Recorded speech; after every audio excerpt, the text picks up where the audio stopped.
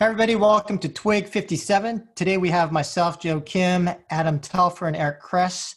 And we also have a guest host, Alex Collins. But before we introduce Alex, quick update, Jedi Fallen Order now available on Epic Game Store, which Eric mentioned he thought would happen. So that game's out. I think the new Pokemon Shield, Sword, whatever game is out as well. And I've actually been playing Jedi Fallen Order this morning. Looks decent. I had really high expectations, so for me it was just kind of okay, but hopefully it'll get better. But Alex, let's talk about you. Wait a minute. First of all, I think the game is exceeding expectations from a quality perspective, and that you are a outlier on this particular one because the reviews are a bit higher, and I think people are excited. Yeah. My expectations were very high. Like my expectations were always higher than the markets in the industry. But I think the stock's up, and IGN gave it a 90. And I'm playing the game, and I'm not a big fan of these type of games, but I think it's pretty remarkable. The story's really good, and the gameplay is pretty good. There's a little bugs here and there, but for the most part, maybe it didn't meet your lofty expectations, but I think it's met. Comparing to God of War, I mean, you can't put it on the same level. God of War. I mean, come on. Yeah, but also God of War takes that team like 12 years to complete, right? Delays like 6 times, and whatever. My biggest complaint is more with the level design. It's kind of unclear what you're supposed to do at points, and it's not as directed and as clear as like whether it's God of War or. Sorry, I 100% agree with that. That annoys the heck out of me. That's why I generally don't like these kind of games. I like more linear stuff personally, but I'm gonna get through it. And no, it's good. It's just I had massive expectations. All right. By the way, who's watched Mandalorian yet? I mean, is everyone? Not yet. No spoilers. First episode only. Yeah, right. It's pretty good. Yeah, it's okay. It ain't bad. I'll watch it. I will say, of the Star Wars stuff, this game is the best by far of any of the Star Wars stuff out there, in my opinion. But better than Unleashed? KOTOR? KOTOR, yeah, KOTOR. KOTOR is probably the best. No, that's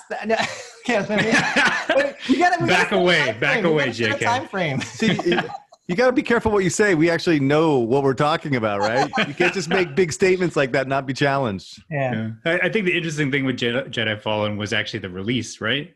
Because they had an embargo on the reviews. That actually shocked me.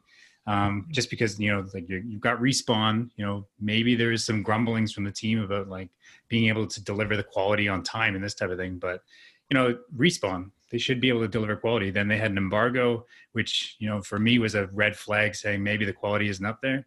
Started off at 90 in terms of the Metacritic, right? Like with IGN, and it's already dropped down to 84. So like for me, I was actually looking for much more like a Dark Souls style game, because from the videos they really tried to be everything, and from the actual gameplay, it feels like it's very Uncharted. It's kind of like a best hits of the last kind of console generation. Uncharted, Dark Souls, Tomb Raider. It's doing a lot of Tomb Raider stuff. Yeah. Yeah.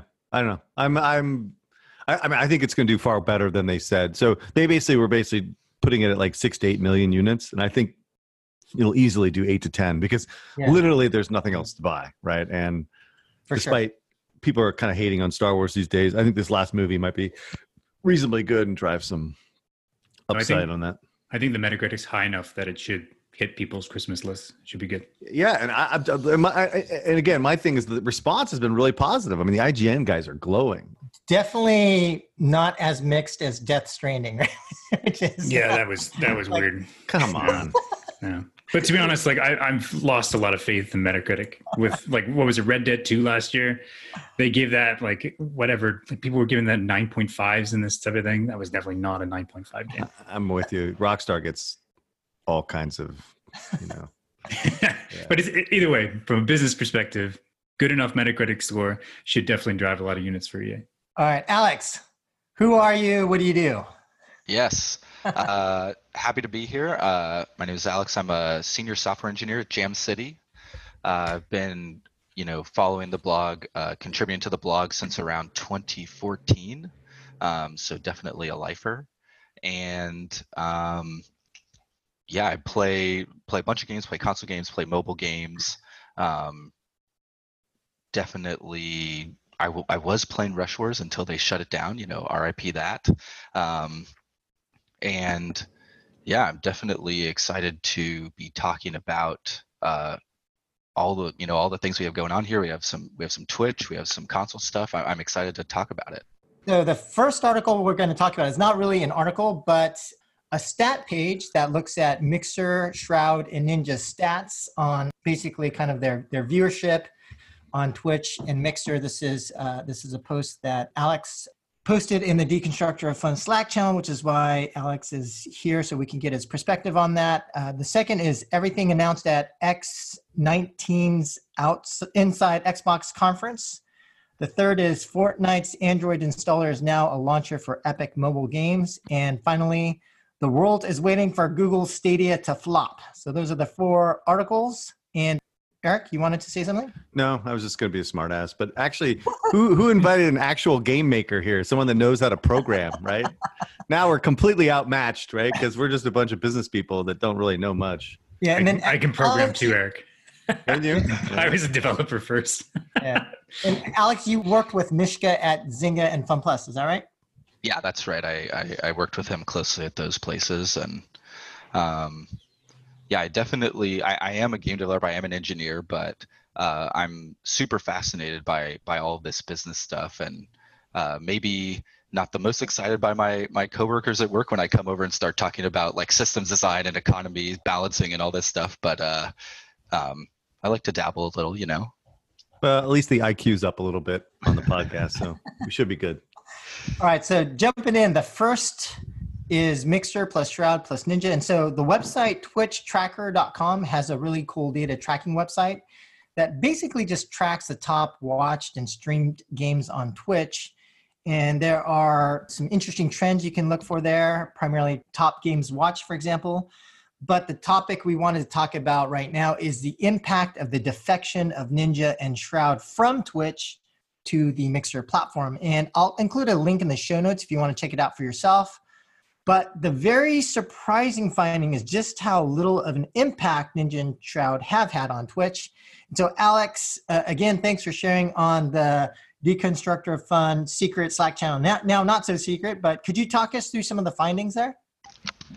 Yeah, so I mean, as probably most people heard several months ago, the biggest individual streamer in the world, or at least on Twitch, was Ninja. He's mostly a Fortnite streamer, and he signed a massive contract. I think we were talking earlier, it was somewhere in the realm of $50 million.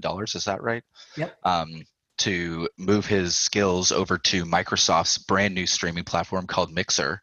And this was kind of met with shock by the streaming community because Ninja was, like a mainstay at Twitch. I think he was averaging nowhere near his peak, but even to this day, somewhere in the realm of 50 to 60,000 concurrent users on his stream. So, just a massive amount of eyeballs. And Mixer having virtually no users, this was seen as like kind of a confusing move and the first real challenge to Twitch's dominance.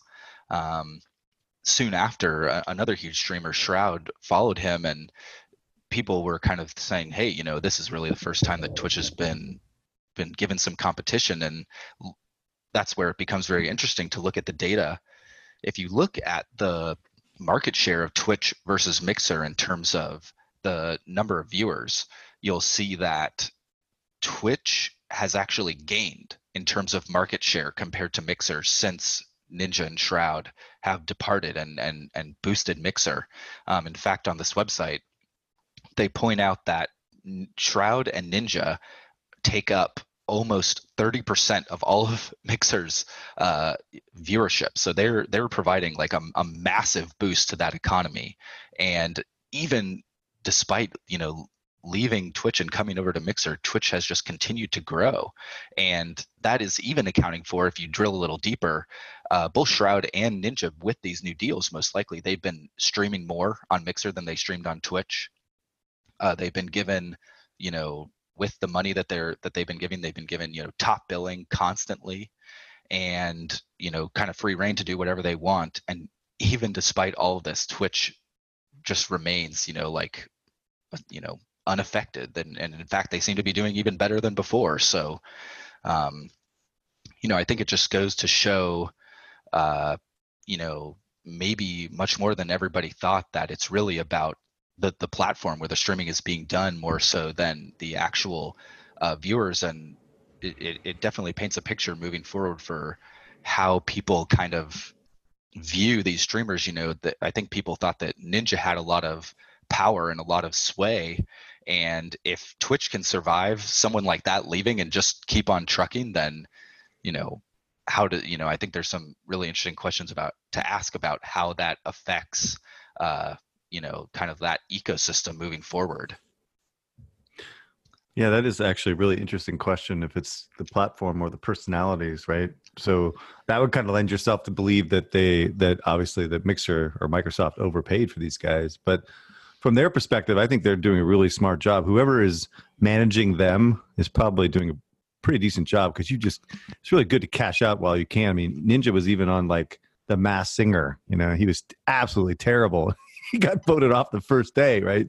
But it's just a cash grab, right? Just do as much of these deals as you can to make as much money, because this is his 5 minutes of fame, and maybe it's lasting a little bit longer.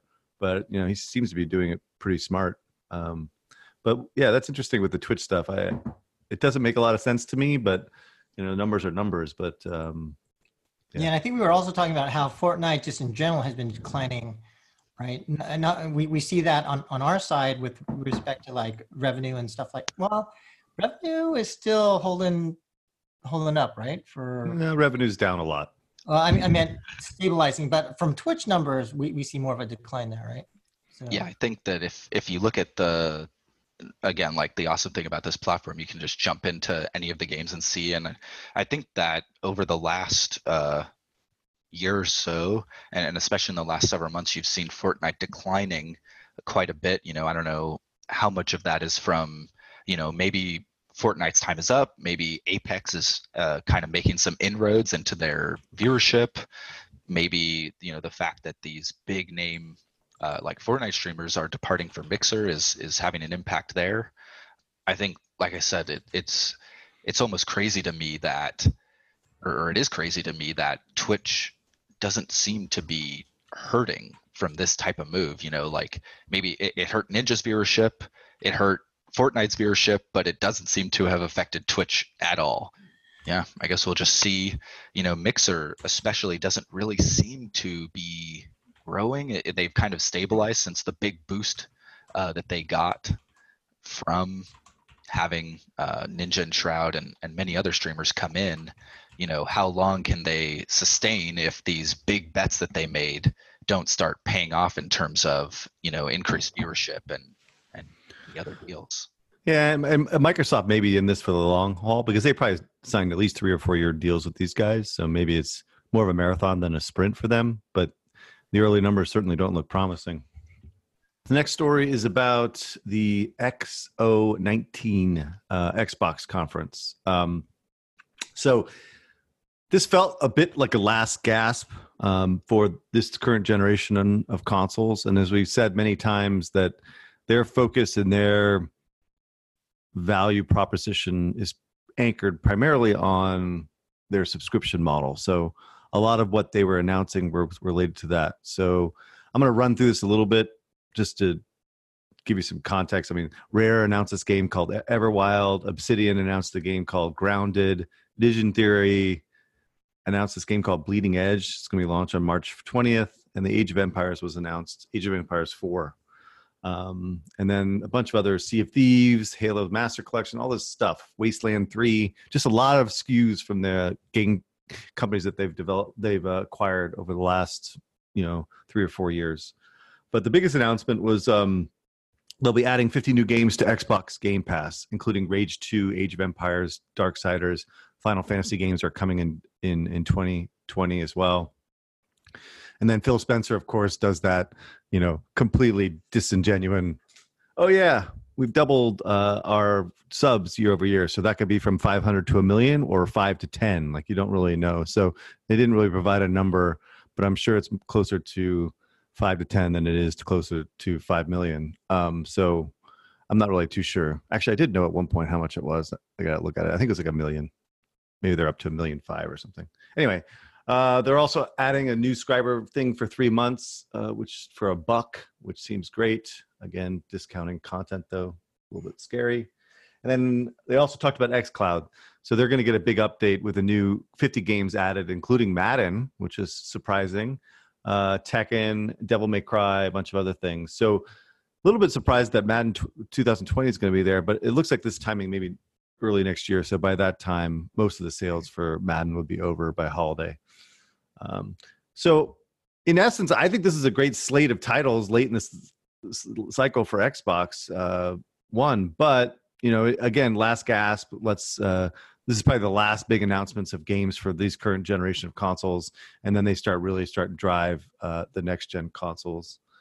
But despite the number of games, in my opinion, there wasn't much of a killer app, to really help improve their position or try to, build, the definitive strategy against Sony. But I mean, it helps support the fan base, and it certainly helps support all the subscriptions they have. So that's always good. Keep the content coming and keep people engaged, and try to pick up as many people as possible. So overall, a pretty solid showing, but it didn't really feel like any really killer app that's really going to help drive them as competing against Sony. Thoughts, JK? Yeah, so for me, I agree with you on the games. There really wasn't anything that really stood out of the games. Just talking about the games announced, probably the two most exciting to me were the Rare game. It looked pretty good. Definitely seems like there was a Zelda Breath of the Wild influence there, but that's probably a good thing. Also, Wasteland 3 looked pretty cool. It might be a little bit niche, but nice music on their trailer video. And then kind of like the Obsidian game, I think it was called Grounded, was a little bit of a head scratcher to me. It looked more like it was for kids. Can't imagine that being big. And it was a bit strange in that the Obsidian games I'm used to, the ones I played, were all the old school RPGs. And so that was weird. Also, Ninja Theory making what looked like kind of a poor man's Overwatch was also a bit of a head scratcher. And to be honest, it seems like these kinds of games are going against the grain and culture of those studios. And so the point I'm trying to make is that I think sometimes getting acquired, the publishing org leaves you alone, and sometimes they get involved and basically fuck everything up. Hopefully Microsoft is not making Obsidian and Ninja Theory do things against what they want to do. Hopefully they're not saying, hey, look at Fortnite, look at these cartoony games. You guys go make some cartoony games. But it does seem weird to me, in a fan of those studios and having played their previous games, which I thought were pretty good, to see what they're doing now looked a bit out of character. If we do look at the timing, it doesn't appear as if this is a Microsoft thing, since they were only acquired like a year or so back, but it feels a little weird. And so for me, the long and short of it is simply, if you were at this event expecting big news from the Microsoft studio acquisitions, I'd say you were probably disappointed. We've talked about this on previous podcasts. I mean, they don't have like a really strong, super like A-tier studio that they've acquired. But if you are an RPG fan and own an Xbox, getting Final Fantasy, Kingdom Hearts, Yakuza Xbox was good news. So from that regard, you're probably happy. Adam? Yeah. My takeaway is actually a bit more poignant around Microsoft's strategy, because it feels like this is actually really trying to get them to push towards making the Game Pass work. There's like the 50 new games, a bunch of legacy titles, and a bunch of indie hits. The one that sticks out to me is Remnant from the Ashes. Just because, like, personally, I played it at launch. It's actually an amazing game. Definitely recommend anybody who enjoys shooters to check it out. But it's actually pretty close to the release window versus most of those other games. So I'm wondering, from like that's an external dev somehow putting in that game into the Game Pass pretty early after their launch window. In terms of Microsoft and their strategy, what's telling is actually which first party titles they're actually throwing into the Game Pass. And right now it looks like those are all the ones that they're actually trying to focus on long tail engagement. So things like Age of Empires is not getting added, but games like the Everwild and the Obsidian game, the Grounded, as well as the Bleeding Edge, looks like it's going to be added to the Game Pass subscription. Right now, it's unclear when they're going to be added to the Game Pass, whether it's going to be at the same time window as the launch or after the launch window. I think that will be a pretty telling sign of how much Microsoft really believes in their Game Pass, especially comparing it to Gears 5's launch in September when they launched that day and date. So yeah, I'd be paying attention to that. But overall, when it comes to the slate and the games, like besides trying to like revitalizing their like aging brands, so that's Age of Empires, Halo, sounds like they're actually doubling down on sandbox style services, building on from their experience from Sea of Thieves. That seems like their big strategy. So yeah, to your point, JK, this is clearly Microsoft's strategy. They want to aim for these sandbox games, and they're looking like they're pushing many of their internal studios now to build those types of games. So that would be Ninja Theory, Obsidian, and Rare. Because yeah, you look at Minecraft Dungeon, Grounded, Everwild, all of these look like exploration-based survival sandbox games, building out from Ark, Minecraft, Terraria, that type of formula.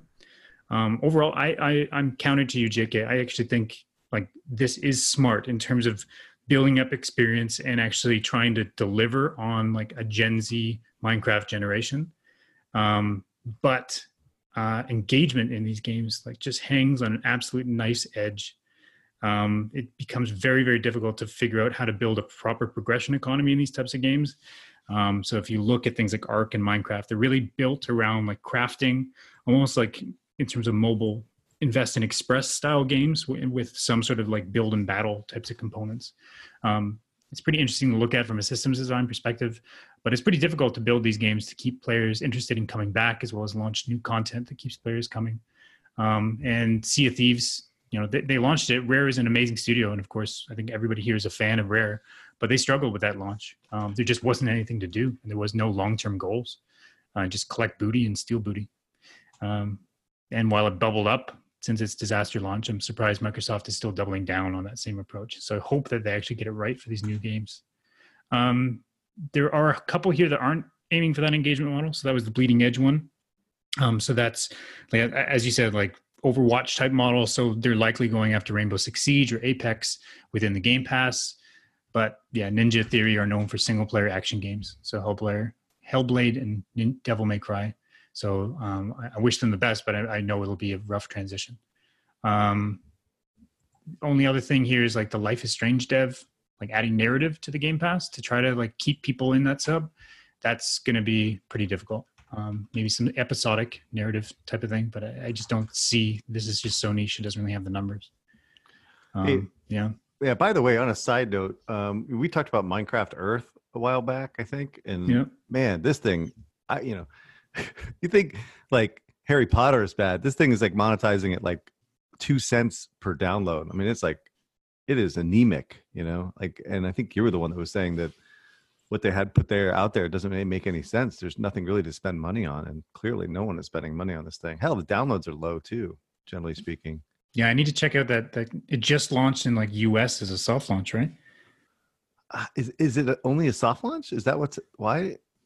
Sounds like it's in some sort of beta period. But yeah, the RPI numbers doesn't surprise me. I think if I remember back when we chatted about it, the only output of their systems was like buying blocks, which you could use to customize stuff. So that's not really a solid model.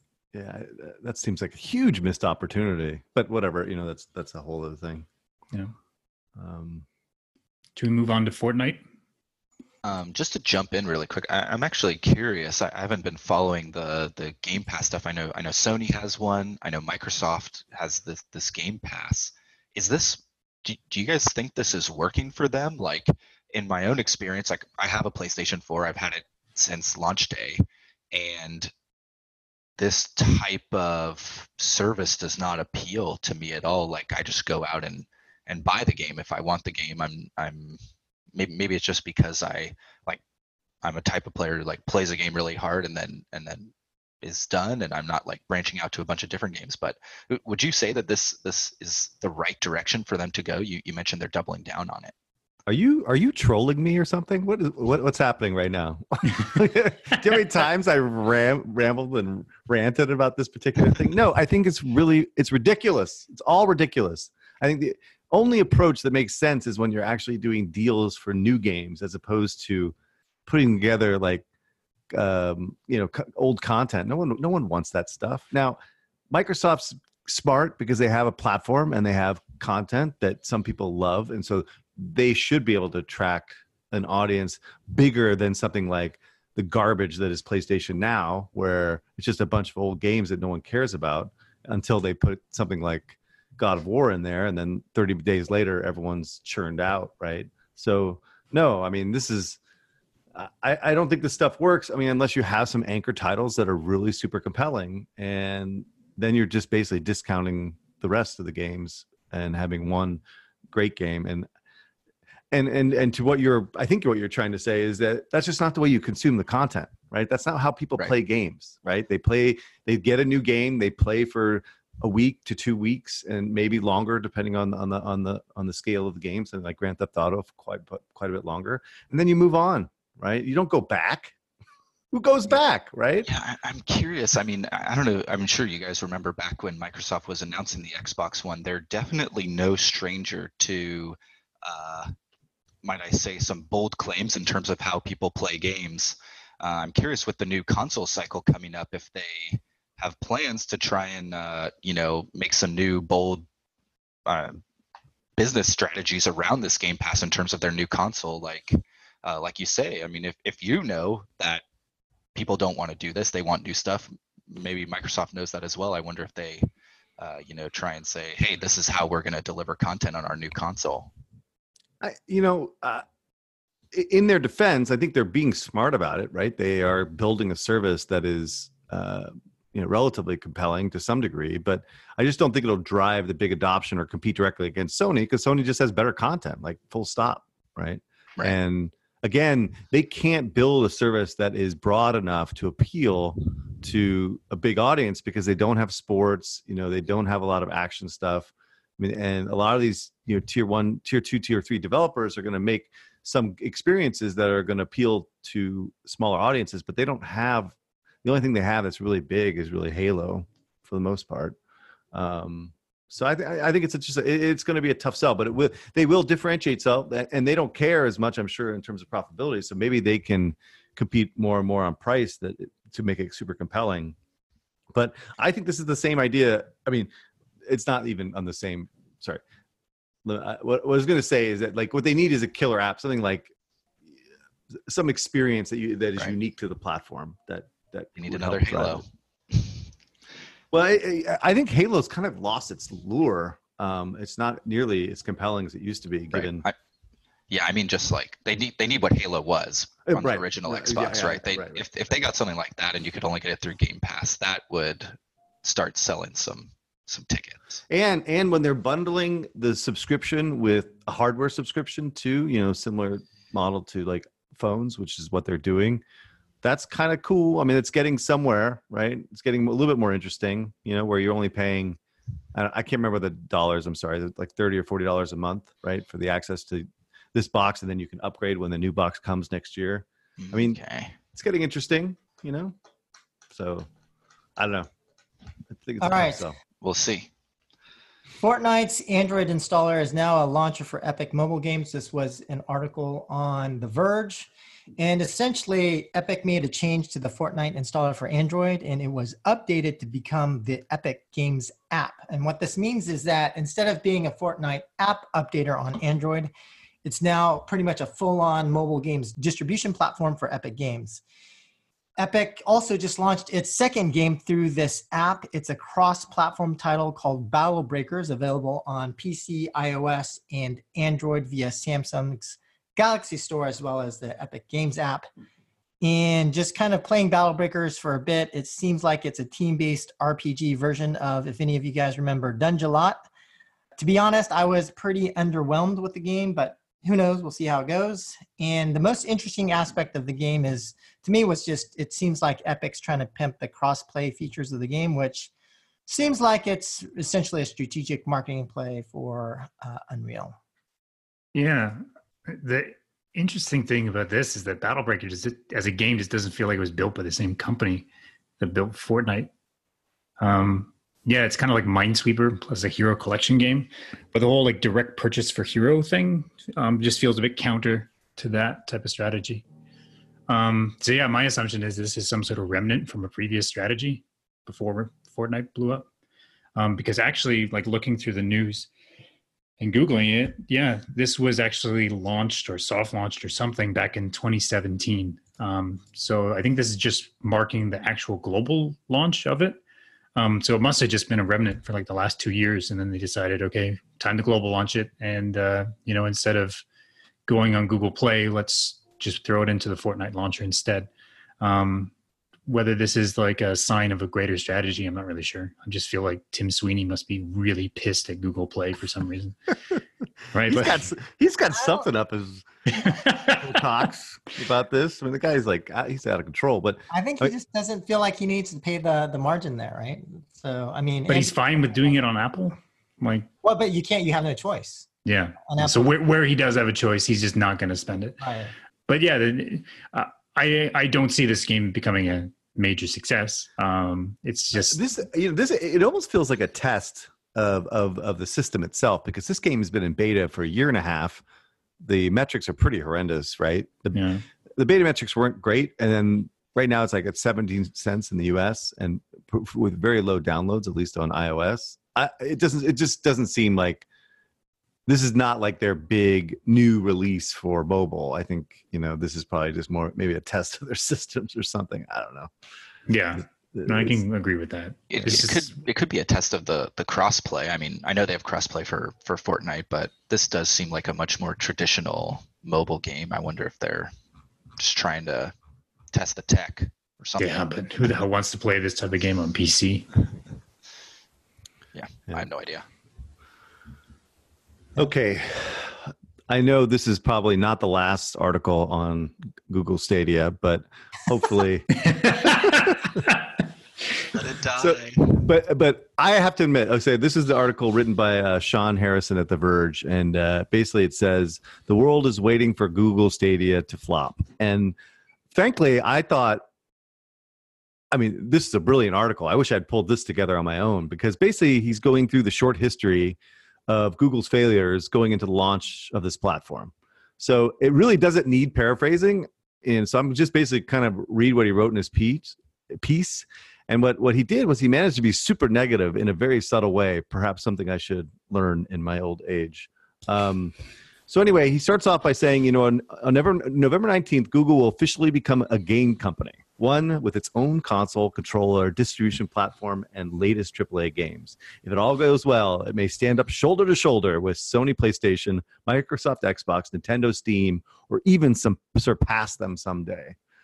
So then he goes through the history. In March 2019, Google announced Stadia. It's going to be a cloud streaming thing, instantly stream games to TV, desktop, laptop, or phone, seamlessly swap between them thanks to an amazing wireless controller, and instantly stream YouTube in 4K. Then June 6th, they opened up the pre-orders, $130 Founders Edition, which includes a buddy pass that'll bring your friend along, right? It won't be a Netflix style all you can eat, but then the negative happens, right? It reveals that Stadia won't be a Netflix style all you can eat subscription. You're gonna have to pay full price just like every other platform. And there's no real killer app, except for Destiny 2 is going to be a flagship title, although that Destiny 2 has been around for like 4 years, right? And then in June 15th, Bungie announces, Destiny 2 is not necessarily is going to be a closed ecosystem, so you can't crossplay with other platforms, which basically means there's going to be no one playing this game, right? And then on July 18th, they say that the wireless controller won't support wireless headphones for TV play on day one. And then on October 16th, Google is caught adding a disclaimer that you'll have to plug a USB-C cable into the wireless controller to use it with PC and phones. Super wireless. That's super wireless, guys. And then on October 20th, see, now I'm reading it negative. Like he wrote it positive, like he wrote it like so subtly, and I can't even help but read it negatively. And then the October 24th, Google Studio lead Jade Raymond admits it may be several years before a big game takes full advantage of the cloud. Right? That's their crack game developer. And then on November 11th, Google reveals it only has 12 games available at launch. And then on November 13th, the big reveal in Reddit, Google says at the launch, Stadia won't give you the buddy pass for a friend for the first couple of weeks, won't offer Google Assistance, except asking Google to launch a game, won't stream in 4K or HDR to Chrome PCs, won't offer any games with Keystream Connect, State Share or Crowd Play, multiplayer, and many YouTube features won't work on the Chromecast Ultras that were purchased as part of the founding editions pack until they get a firmware update and more. So anyway, he ends the article saying, like the rest of us, they're waiting to see if Stadia will flop. And he says, I hope it won't, but I wouldn't be surprised at all if it does. It's like, I don't know. I thought it was a brilliant article. I wish I could be that subtle. I would give him more props if he would have like not hedged so much. You know what I'm saying? Just like, if you're going to have an opinion, have an opinion. Don't be a pussy. You know what I'm saying? No. That's not the way I read this. I read that he has an opinion. This thing is going to die, but he's saying it in a way that's super politically correct. And this is Eric saying it, right? Like I'm trying to learn, as I go. So here's the ironic thing in my mind is that even if they delivered on every one of these promised features, it still wouldn't change the fact that this thing doesn't have a freaking market, right? It solves nothing for gaming, the audience, and it's too complicated for the mass market, and the content's just not compelling because they have no content, right? I mean, fundamentally, they have nothing, right? What's going to happen is this negative news cycles will likely continue. The launch is going to be disappointing. People will be complaining about the data cap or poor performance in certain areas, technical issues, etc. I'm already hearing some rumblings of employees that are looking for the exit, and I imagine that we'll see in the next negative news cycles is that someone like Harrison leaves or Jade Raymond leaves the company, and everyone's like freaking out, right?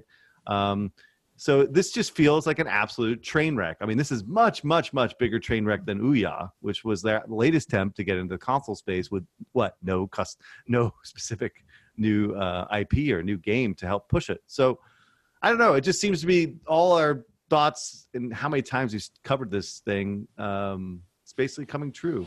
I mean, in my opinion, anyway. What do you think, Adam?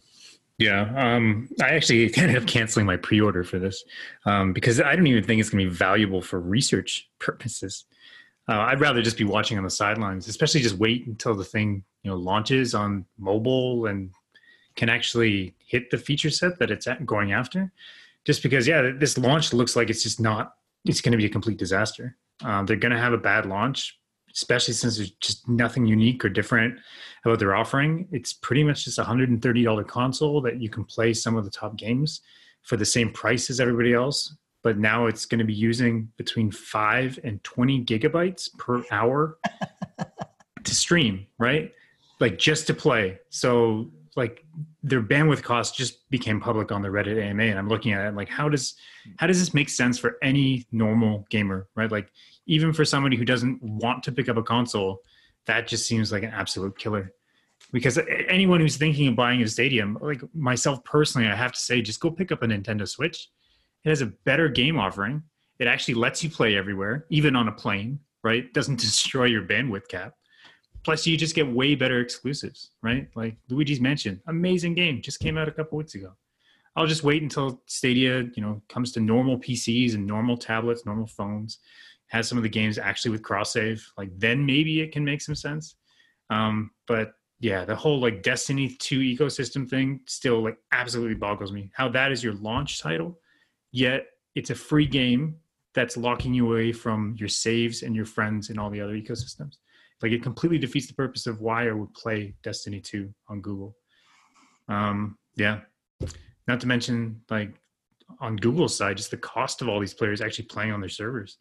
I just think that the time it's going to take for this service to actually prove its differentiating features is going to be too long versus the actual unit economics for actually streaming these players. Yeah, and, dude, every person I've talked to that has any inkling whatsoever into unit economics around 20 gigabytes per hour and the hardware costs and the network costs all say that this model does not work. It is not profitable, right? And I mean, that's got to rear its ugly head pretty freaking quickly, right? And what's the percentage of the market that doesn't have 1 terabyte monthly, bandwidth caps?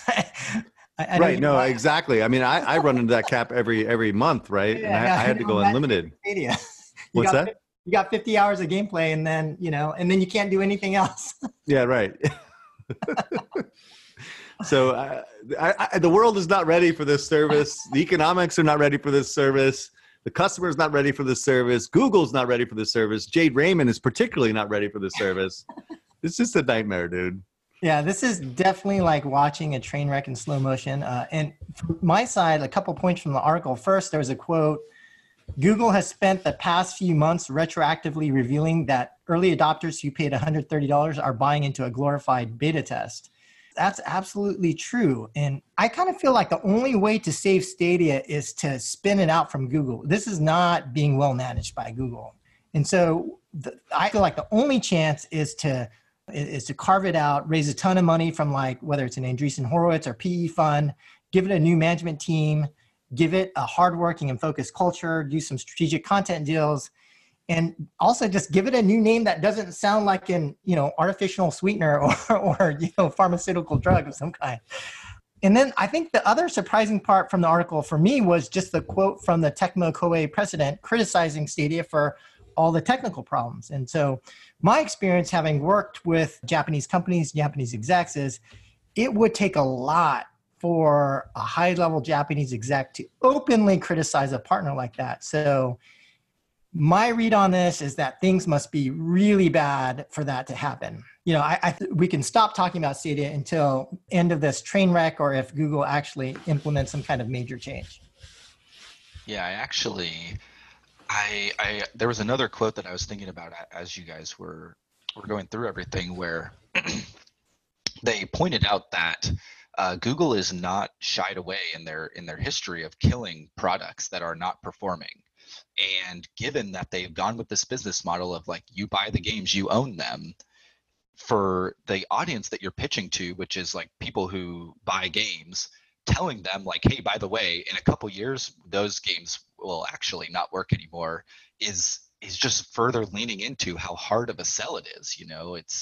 I think that this was you mentioned it before, like, when this was announced, I think the collective opinion from the people I talked to was like, what is the audience for this? Like, who is actually going to use this? Beyond the sheen of, like, oh, it's this cool thing Google made. It just doesn't feel like it doesn't have the games. It doesn't have the platform. It just, like, I already have a PlayStation. I don't need this. I play Destiny on my PC. In fact, I almost feel like I beta tested this exact service back when Destiny 1 was a thing, because PlayStation released a service where you could, like, remote desktop into your PlayStation, and certainly the latency and stuff was worse there than this might be, but it might actually also not be worse. But even with pretty good latency, playing Destiny 2 on my computer or whatever remotely was, like, kind of cool, but it just isn't the same experience. It's not the same as, like, sitting at my computer, sitting at my desk, really plugged in and on Discord playing with people. It really, from Google's side, it just makes no sense to me to have Destiny 2 be the launch title, because it's a completely separate audience from what the kind of people who are buying Stadia. Yeah. I mean, I'll say that I actually think the technology itself is pretty amazing. I think the experience could be right. But the key question for me is now the right time for Stadia? And is the management team behind Stadia the right management team? And so I'm kind of thinking no on both counts right now, just from what I'm hearing. No, I think, JK, if they partner with the right people, this is the tech is great. Yeah, fantastic tech. Yeah. So if they partnered with Valve, right, and made that work, and you paid in something like this, that would be incredible. Partner with Sony, but that's probably what'll end up happening, because they're not going to scrap the tech, right? Because the tech is theoretically going to be used for other services, not just gaming, right? So we said this last time. So they white label this, they give it to EA, they give it to Valve, they give it to whoever wants to buy it, and they get a piece of it, and that's how it'll survive, or the tech will survive. But in terms of a Stadia service, I mean, I think it's DOA, and it's not there's nothing they really can do over the next 2 or 3 years that is going to prove it. But I will say, for that, and even for that to work, I'd say some private equity fund needs to come in and get that out of Google, because you can't run the same Google, nonsense. and treat this like a, like a web app or whatever. It's a different business from what Google's used to. But that'll just make the unit economics even worse, right? Yeah, right. Then you're Maybe. cross. Yeah, I don't know. Anyway, well, we shall see. I hope I get my. Oh, I don't think I said this in the note. And then they said that they're not even going to get. Not everyone that pre-ordered is going to get it on day one. Yeah. Yeah. Unbelievable. So I'm hoping I get mine on day one, right on the 19th. But we'll see. So you're gonna keep it, eh? You're not gonna cancel? Yeah, why not? I mean, come on. I spent enough. I talk so much trash about this. I might as well give them $140, right? I want to see it work, right? I want to get it on my PC with that little dongle thing and watch it work and see what the experience is like.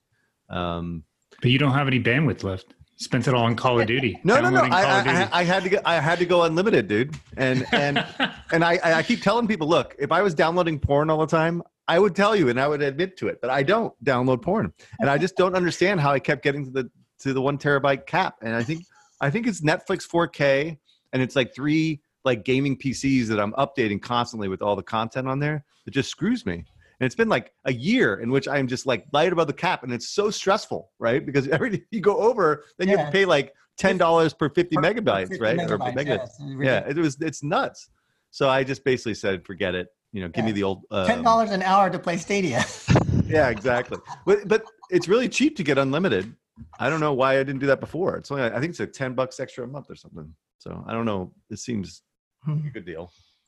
And now I can download porn all I want, right? We're going to edit that part out, right? All right. Is that it? Is that a wrap? I think it's a wrap. Thanks, everybody. Thanks. See y'all later. Bye.